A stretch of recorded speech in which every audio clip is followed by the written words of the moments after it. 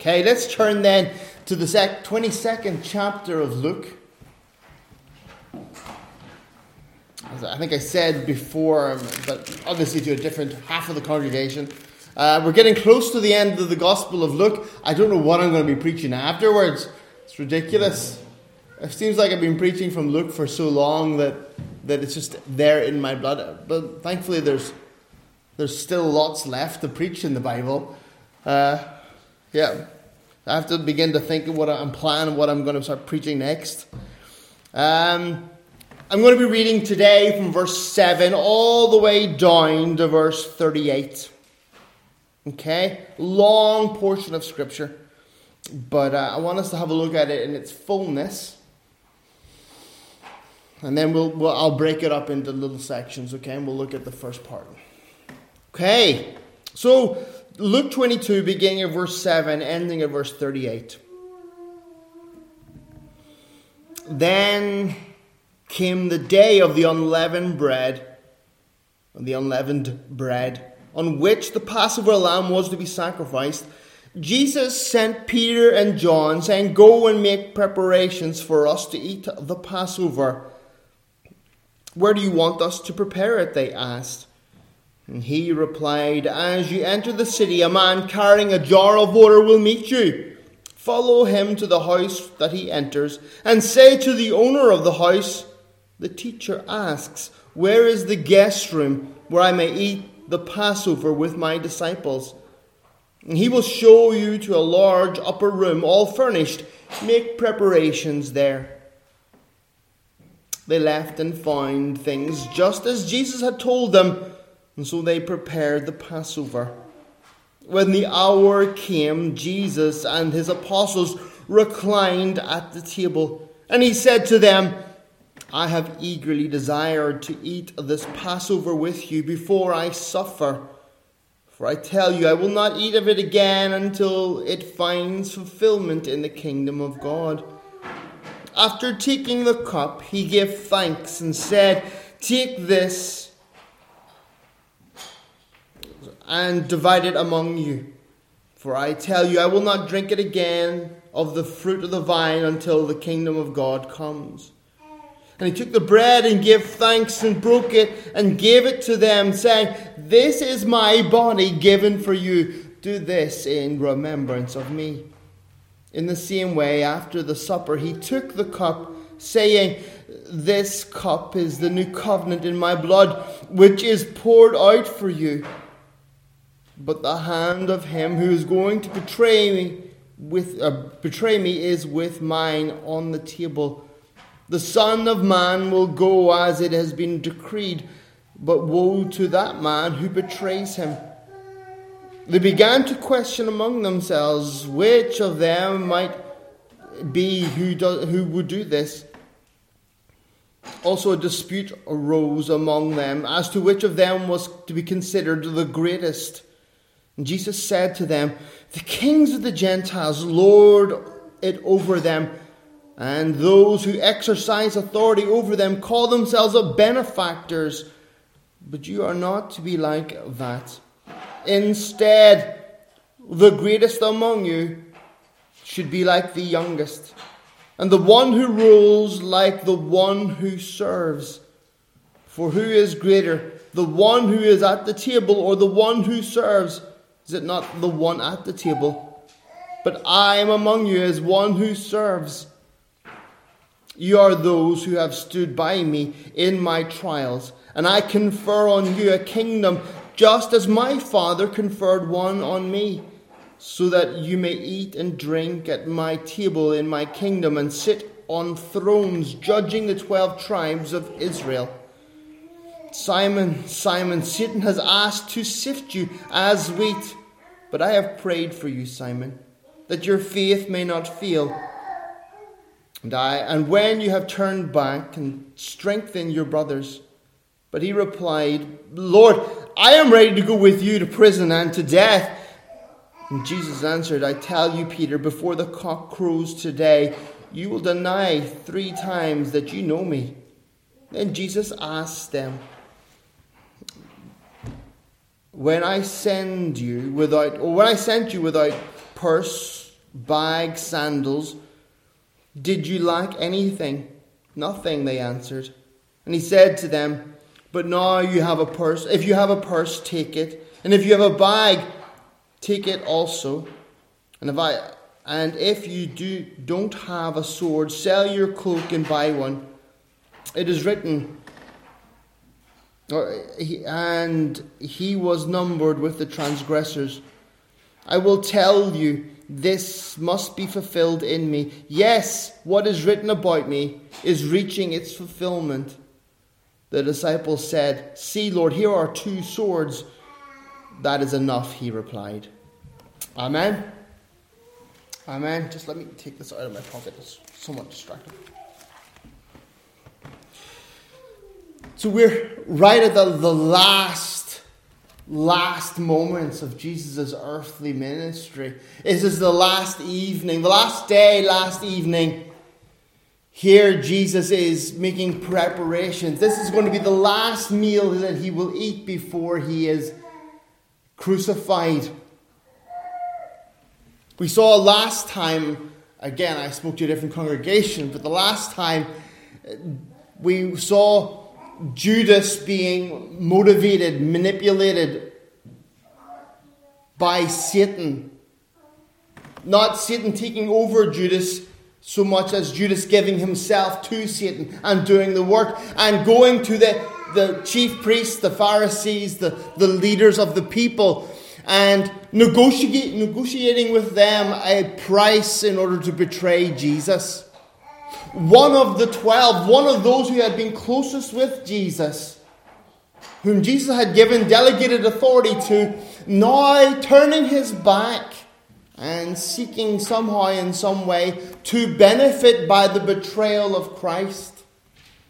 And I reminded us last time that should serve as a warning to us all. No matter how close we think we have been, no matter how core group we are, we must always remember the warning of Judas. He who walked among the apostles and was counted among the apostles. Yet the Bible says that he was a devil from the beginning. He was a thief from the beginning. His heart was never truly Christ's. He was there simply because he wanted to gain something. It was for his best. And when he began to see that he was not going to benefit by his connection with Jesus, he looked for an exit strategy. He looked for some kind of material blessing. And he betrayed or began to plan to betray Jesus in secret. We're here now in verse 7, and it's the day of the Passover. It's the big day, the festival day. Jerusalem would have been full of people. I have read it somewhere between 500,000 to 1 million people would have been in Jerusalem.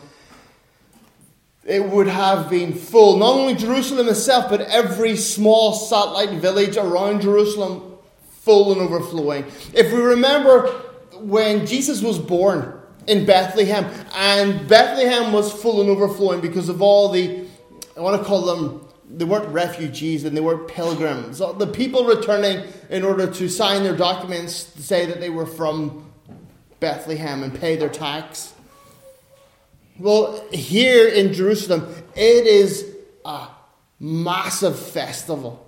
If you've ever seen pictures of like the carnivals in New Orleans or Buenos Aires, you know those massive carnival times. Now, I'm not saying people were dancing around in sparkly bikinis. No. But there was this huge party atmosphere. There was a massive influx of pilgrims coming to worship. And town was full and commerce was full. Indeed, for the chief priests, the Pharisees, the leaders of the temple, this was their largest money-making weekend. This is the week. It went for a weekend, but also for 7 days. This festival lasted for 7 days. And each of the days, it just got bigger and bigger, and people gave more and more money. So on this day, this busy day, where people then have to go and purchase a lamb. Remember, the only place you could purchase a certificated lamb was from the temple. You went to the temple and you purchased a temple-approved lamb, which was then sacrificed. Normally, it would be one lamb per household, or for 6 people. And so that lamb itself, you'd have to eat it all. The feast of the Passover was eaten with bitter herbs. For you and I, think of minced dandelion leaves in vinegar. That's what they were eating. They would eat, that was like the salsa they dipped their bread in. That was their dip. And the idea was, in order to produce a bitter taste in the mouth, to remember the hardship of Egypt, to remember the difficulty that God had drawn them from, and the bitter tears that were wept while they were in slavery in Egypt. So the idea of this, again, think of bitter herbs. Think of crushed dandelion leaves. If you've ever, as a child, eaten a dandelion leaf, you know it's bitter. You can't eat dandelion leaves, so don't worry. Jesus here in this portion, and this portion is a narrative portion of Scripture. It's not a doctrinal. It's one of those kind of the glue that keeps the whole thing together. But even though it's narrative and not doctrinal, there is so much still that we can learn here. There's so much in the aspect of who Christ is, and also how He works through His people, the acts of providence. Jesus sent Peter and John and said to them to go and make preparations. This is not right. As in, I'm not saying it's incorrect, but normally you would send the least. Normally you would send the money person. We know that the money person was Judas. Judas was the keeper of the purse, and it was him who made the arrangements, the administration. He paid the bills. He went and made the arrangements. He was the guy behind the scenes who made things happen. And this normally would fall to his responsibility. It would be Judas's responsibility to plan the schedule and to make the arrangements of accommodation, to buy the meals, to purchase all the little things that go along with it, the accoutrements. But yet Jesus turns to Peter and John, his right-hand men. He turns to those who, if we were to look with our human eyes, we would say, well, these are the most important guys. Peter, John, together with James, are Jesus' inner circle. And here Jesus is turning to them to do something that is seemingly beneath their station, seemingly not really in line with their job duties. I don't know what they call that, what is required of them. It's not in their contract. And yet Jesus turns to them and sends them and says to them to go and make preparations. Now, it must have been, could you imagine? You're not really used to doing these things. It's not really your part, your place. And Jesus turns around to you and says, go and do this. And you're like, okay, well, have you not noticed that tens, hundreds of thousands of people? It's a bit late in the day. On the day of celebration, Jesus then tells you to go and purchase all the things and make all of the preparations that he might. You're like, well, it's a little bit last moment there, Jesus. It's a little bit like to the line and a little bit over. That evening they were to celebrate. That means that they would have to purchase the lamb. They'd have to get the room. They'd have to get the couches. They didn't have chairs. They had couches. They had to have the tables. They had to have all the bitter herbs. It took a few days to get all those things together. And yet, here the last moment, and they ask Jesus, where do you want us to prepare it? How are we going to do this? And then Jesus says this, and this is a wonderful example of God working in providence. It is a combination of the natural and the supernatural. It is God working supernaturally through the natural. Jesus tells them, as you enter the city, a man carrying a jar of water will meet you. Let me stop there. We live in a gender fluffy time when men and women don't really have specific roles anymore. They're not jobs for women and there's not jobs for men, not officially anyway, okay? Like when I worked in Varax, I worked on the Mullabundy, the painting line, and I was lifting heavy weights, things like 120 kilos, and I was lifting them all onto a chain that was 3-4, it was about 3-4 feet off the ground, or maybe more than that, 6 feet off the ground actually, yeah. And I was doing that 8 hours a day, every day, and for 5 days a week I would have a 10-minute break, a 20-minute break, and a 10-minute break, and you'd always be moving, you'd never stop. And they tried to have ladies come from the other part of the factory and do that. And after an hour or two, the poor ladies were wrecked. And I had to do my job and their job. But then also, in another part of the factory, they have the seamstress, the ladies who do all the sewing of the big mattresses. You know, and we have found through experience that's a lady's job, because any man that they put there made such a mess of it.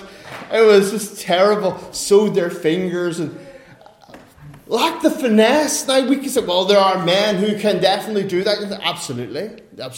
And yes, absolutely, there would have been probably women in the world who would be able to do that constant lifting and that physical labour. Of course, I'm sure there are ladies in the world who could do that. But on average, women have better finger control than men. Better eye finger control. How do we know this? Because the finessey work of doing all that, men just like, yeah, whatever, you know. Anyway, but we live in a time where the gender roles are fluffed. They're indistinct. But in Christ's day, there was such a clarity to gender roles. There were things that were jobs for men and there were jobs for women. Now, it wasn't uncommon to see men carrying liquid, but they would carry it in a wineskin. A man would carry a wineskin. We've talked before in the past what a wineskin looked like. It was a big, the skin of a goat, basically. Big, heavy thing over his shoulders. He would carry it. And that was a manly thing to do, and the men were required to. But when we're talking about a pot, a jar, that was a distinctly woman work. It was a young lady's work. It was a maid's work.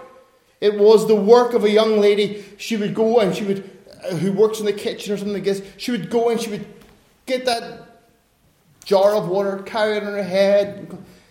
To see a man carrying a jar of water was a very unusual thing. It was considered highly effeminate. It would have been a slur upon the man's manhood. It would be a joke, and it would be shocking. And as you saw it, it would stand out to you, and it would be something that never really happened. It could happen, of course, and we know it did happen, but it wasn't really a normal occurrence. So Jesus tells them that they're to go to the city, and as they're entering, they'll see a young man approaching them carrying a water jar. Whether he had it on his head, I don't know. I would doubt that. Probably carrying it in his hands, slopping it over in a hurry. That they were to then follow that young man, and as he went into the house, Jesus tells us here, follow him to the house that he enters, and say to the owner of that house, the teacher asks, where is the guest room where I might eat the Passover with my disciples? He will show you to a large furnished upper room. Make preparations there. So as they follow this young man, he enters the house, and they go to the owner of the house, and they simply say, where is the room prepared for the teacher? that he might celebrate the Passover with his disciples, they show him to an already prepared room. It's all prepared. The couches are there. The tables are there. The bitter herbs and bread is already prepared. The only thing that is lacking would be the lamb that John and Peter, or Peter and John, would have had to go and purchase and lay their hands upon and symbolically identify with and have it sacrificed and cooked in the really hot oven. And then it would be brought back, and all of that lamb, head to tail, would have had to be eaten. Every little part, there'd be nothing left. We see Christ moving in this wonderfully omniscient way. We see him dictating. Not only did he know that this was going to happen, he knew where it was going to happen. And for you and I, that should give us confidence. Again, this is a narrative, it's not doctrinal, but it should demonstrate to us the control Christ has over normal life. I mean, you would never have guessed this scenario in 100 years. This was something so unthinkable that you would never have said, you know what, go there, and I think just in case you see some fella carrying a water jar, that would never have popped into your head. Neither would you have been able to guess or suppose or presuppose that there would be an entire upper room. The room in question here, the idea is that it's a very fancy room. It's not just like a little hovel. Jesus was born, we know that, and after he was born, he was laid in a manger, basically a trough, a thing that animals eat out of. And it was very low status. There was nothing fancy about it. It was quite the opposite. But here, the idea is that it's posh. It's luxury. It's expensive.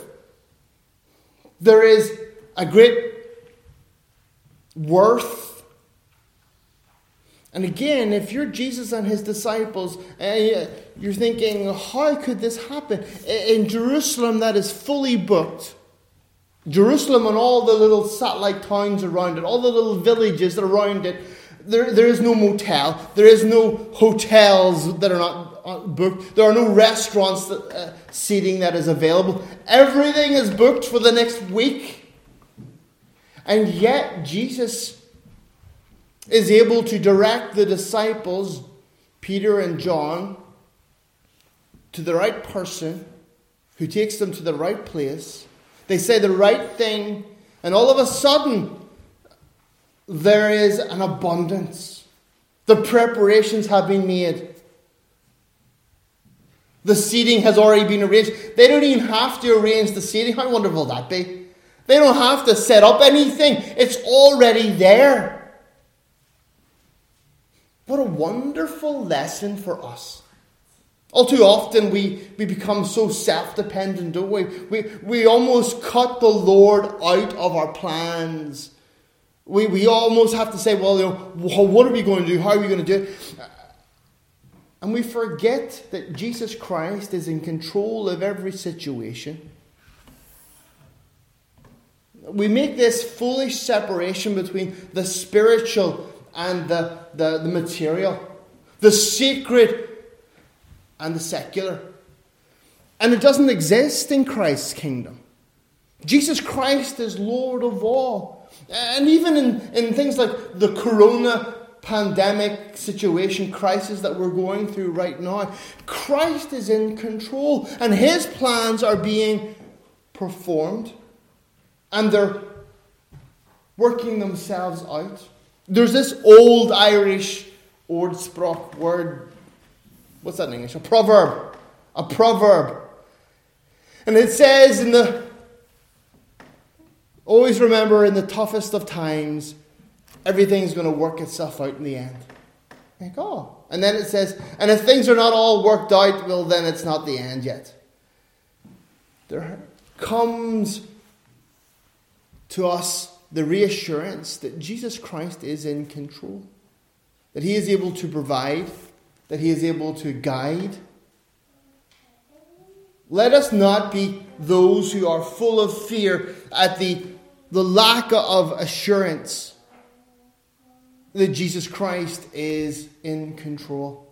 Another lesson I think we can learn from this is that Jesus sent James and John, or not James and John, Peter and John to do a menial task. To do something that was not really their place, their purpose. We have to remember that Jesus Christ sends people to serve, not to be served. That he's sending his trusted right-handed and left-handed man, I don't know what you call them, to do his will, to do something that perhaps others would say is not really their place. And we see that unfolding later on in the chapter, don't we? With the conversations about who's the best and who's the most important, who's the one who's the true and real leader of the pack. We see clearly demonstrated by Christ's actions that those who lead are supposed to be those who serve. They're the ones who are to go and prepare and to provide for God's people. And it is an honor to do so. It's not wearisome or a burden. We should not be among those who seek to be served. Rather, we must be with Christ and his disciples and seek to serve one another. Here we are at the end of the earthly life of the Lord Jesus Christ. And in this little portion, this little narrative in between part, a little building block, we're instructed so very clearly of the importance of servanthood in the Christian life. The importance of to follow Jesus means to serve him. And it may be beneath your flesh or your view of yourself, but you are still required to do so. You may not understand. I can only imagine the confused look on Peter and John's face when Jesus says, I want you to go make preparations. And they're like, oh, what? Oh, what? Where? It's a bit late. I hate leaving things to the last minute. If you don't know that about me, I just don't like doing it. I get all panicky and all like, oh. Here Jesus left everything to the last minute. I'd be like, Lord, why? Do we not have this last year as well, Lord? Come on, why? And yet, here he is in control. It's a lesson of trust. A demonstration of his glory. I can only imagine the confusion and the little bit of panic. Lord, what are we to do? How are we to get this done? They did not realize that Christ had, either by natural means or by supernatural means, already made preparations, had already caused everything to be prepared and made in advance. Let us not be among those who always have to question and stumble. Now, questions are good, and I think the question here, they asked the question here, but then they got their instruction. Go and do this, go and do that, and they went. They may not have understood. Especially, can you imagine living in a clearly defined gender society, and Jesus saying, you'll see a man carrying a water pot, and they'd be like, excuse me, what? What kind of place are you taking us to, Jesus? And yet it unfolds. It was a clear and unmistakable sign. Indeed, History and tradition tells us that this was John Mark, the writer of the Gospel of Mark, the companion of Paul, and later the companion of Peter. This was that was that young man, and this was the house in which he belonged. His mother owned a house in Jerusalem. We know this, but that's tradition. So, beloved, let me ask: are you trusting in Christ? Whether you understand fully the things that are going on, are you trusting that He is in control of all things, that He is dictating all things, that He sees things beyond your scope of seeing them? We just see this or that, but Jesus can see the next day. He knows what's happening in the village over there and the village over there. His plans and purposes will be fulfilled. Are you trusting in Him? In His sovereign will? Let me ask you, are you being obedient to the command? When He has commanded you to function or to go or to perform some action or deed, He has called you to some service. Are you being faithful in it? Are you going and doing, despite your natural feelings, despite your own confusion, despite perhaps some feeling of, I'm better than this. I'm much more capable. I have more to offer. Why didn't he ask Judas to go into it? It's Judas's job, for dear sake. Are you being faithful to the Saviour? Are you walking in His ways and keeping His word? Trusting that He knows best. And that if He calls upon you to serve Him, it's for a reason. It's an honour. It's not a punishment. He's calling you to be His helper, His co-labourer, one who assists Him. He only calls those whom He trusts. Again, it's not punishment, it's a blessing.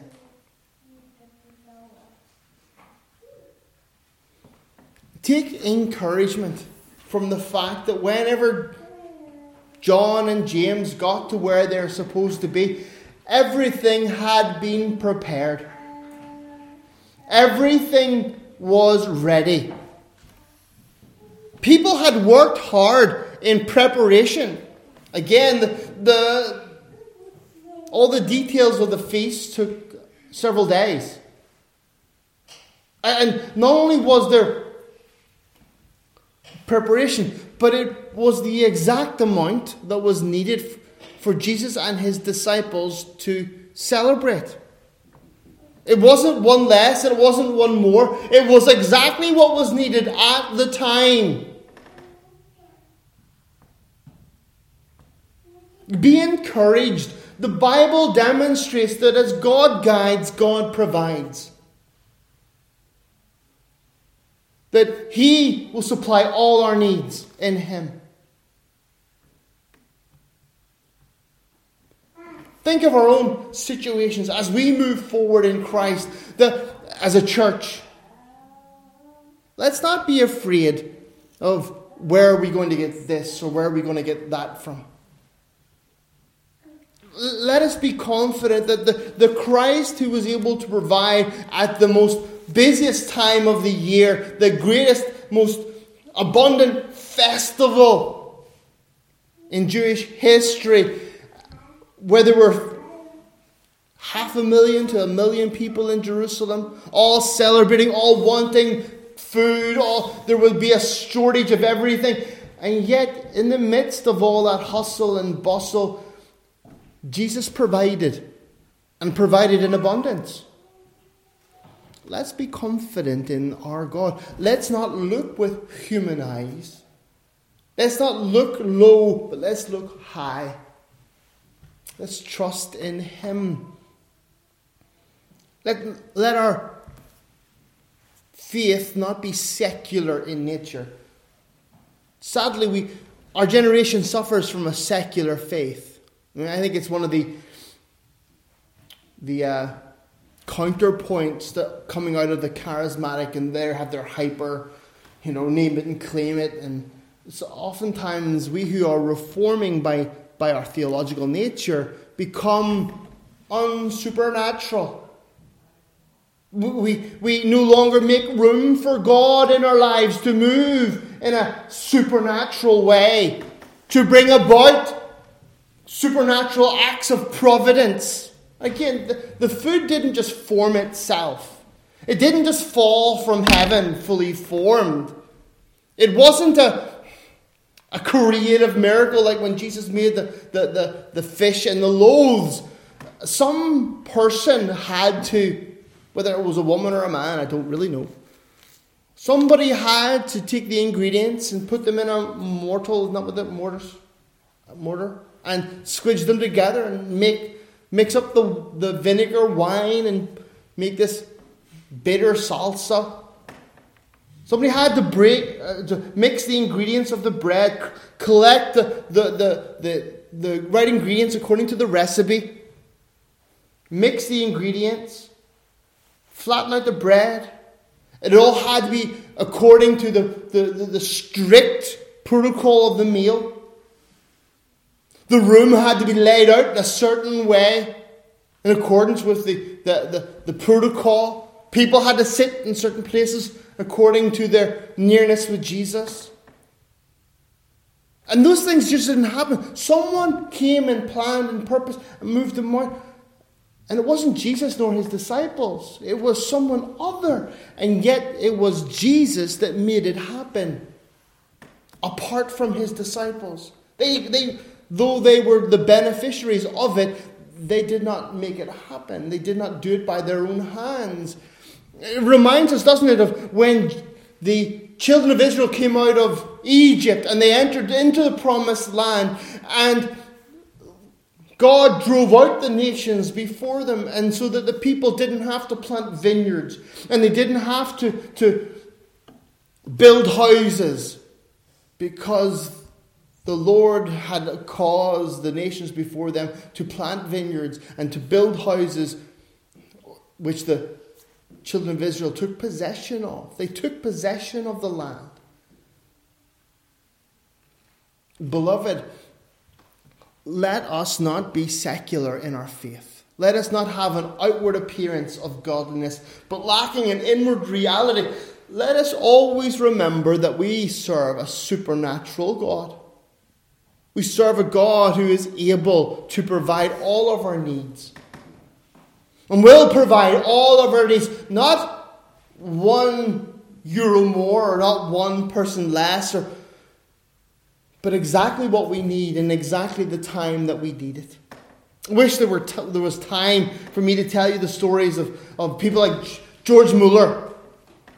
George Mueller was a little Prussian missionary in the 1800s who God did wonderful, mighty things through. He cared for orphans, and during a time when there were countless street orphans, where there was no state to look after them, and children were just slung out into the street like garbage.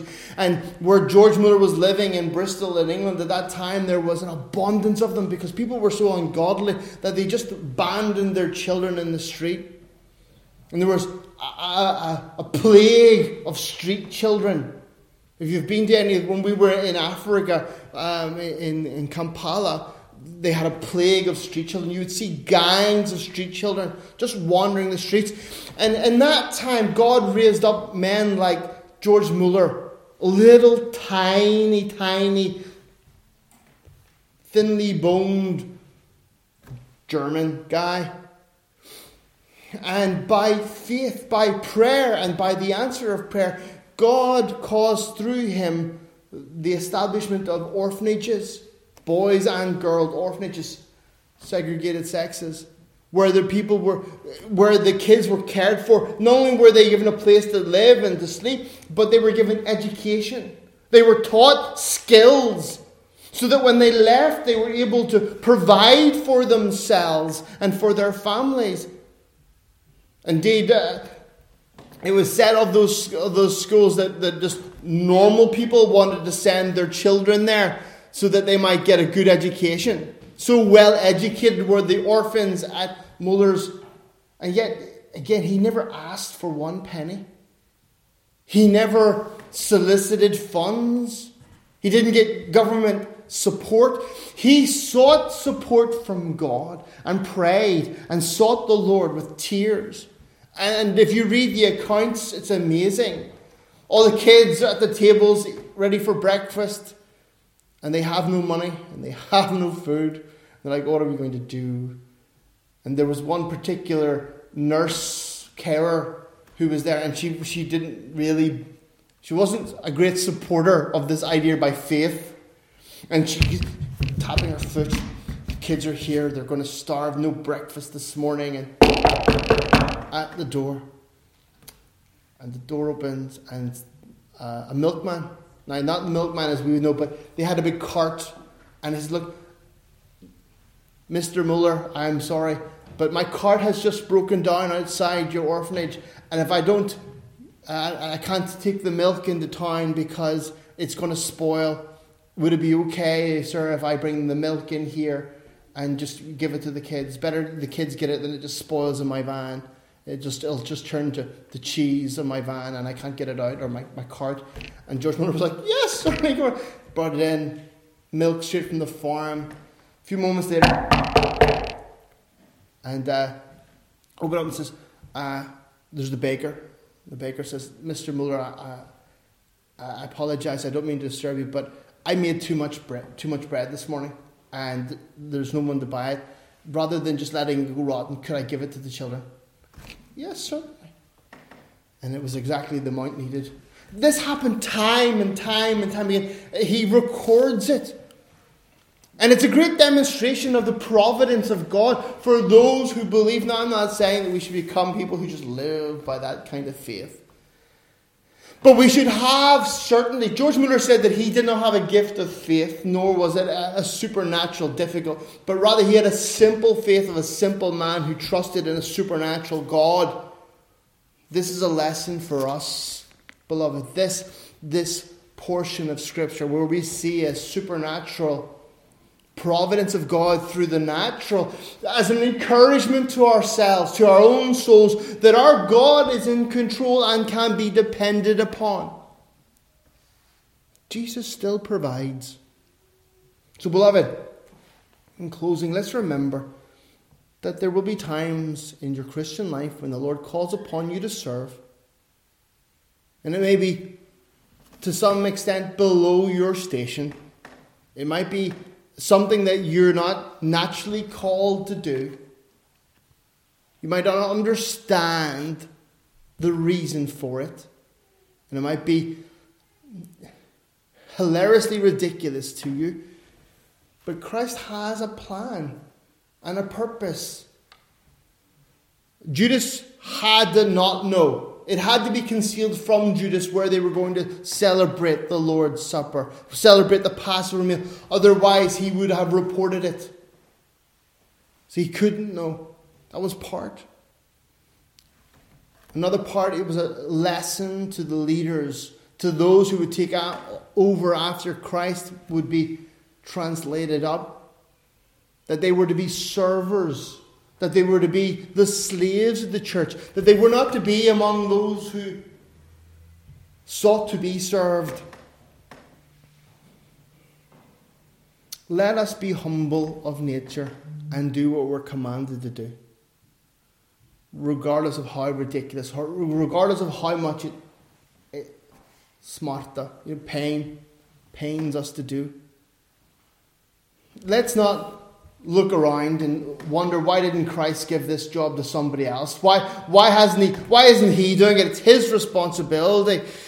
If it was given to us, it was given to us for a reason. Now we must trust that he has a plan and a purpose, and it will be fulfilled. Let's remember the preparations. Let's remember the time it took to make this meal, and yet the disciples didn't make it. The disciples didn't prepare it. All it was done for them.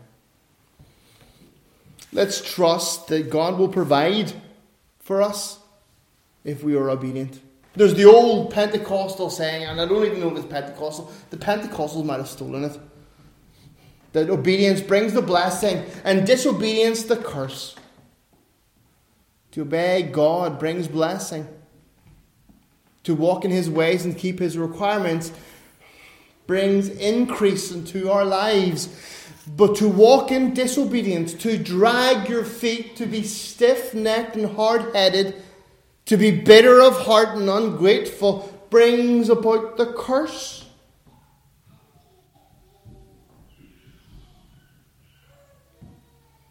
Let us not be held among those. Amen. Let's pray. Our Heavenly Father, we pray that you help us. Lord, in this short passage of Scripture, there's so much that you have to say to us. Help us, O Lord, to be among those who do not count ourselves too high, not worthy, or the jobs that you call us to are not worthy of our goodness or greatness. Lord, help us, even though we might not understand, though we might not see the full picture, help us to trust you and to know and to believe that you know what you're doing. Lord, help us. Help us to see through this Scripture that you are able to provide for us, to care for us, to keep us. Lord, that you're able to, the natural and the unnatural means, to be able to provide for your people. Lord, that you will feed us. Lord, we know that you have done so spiritually through the cross, that you have died for us and that you have made preparations for us. Help us, O God, to see their true and real living self. Lord, we pray. Lord, we ask this now for your glory and your glory alone in Jesus' precious name. Amen.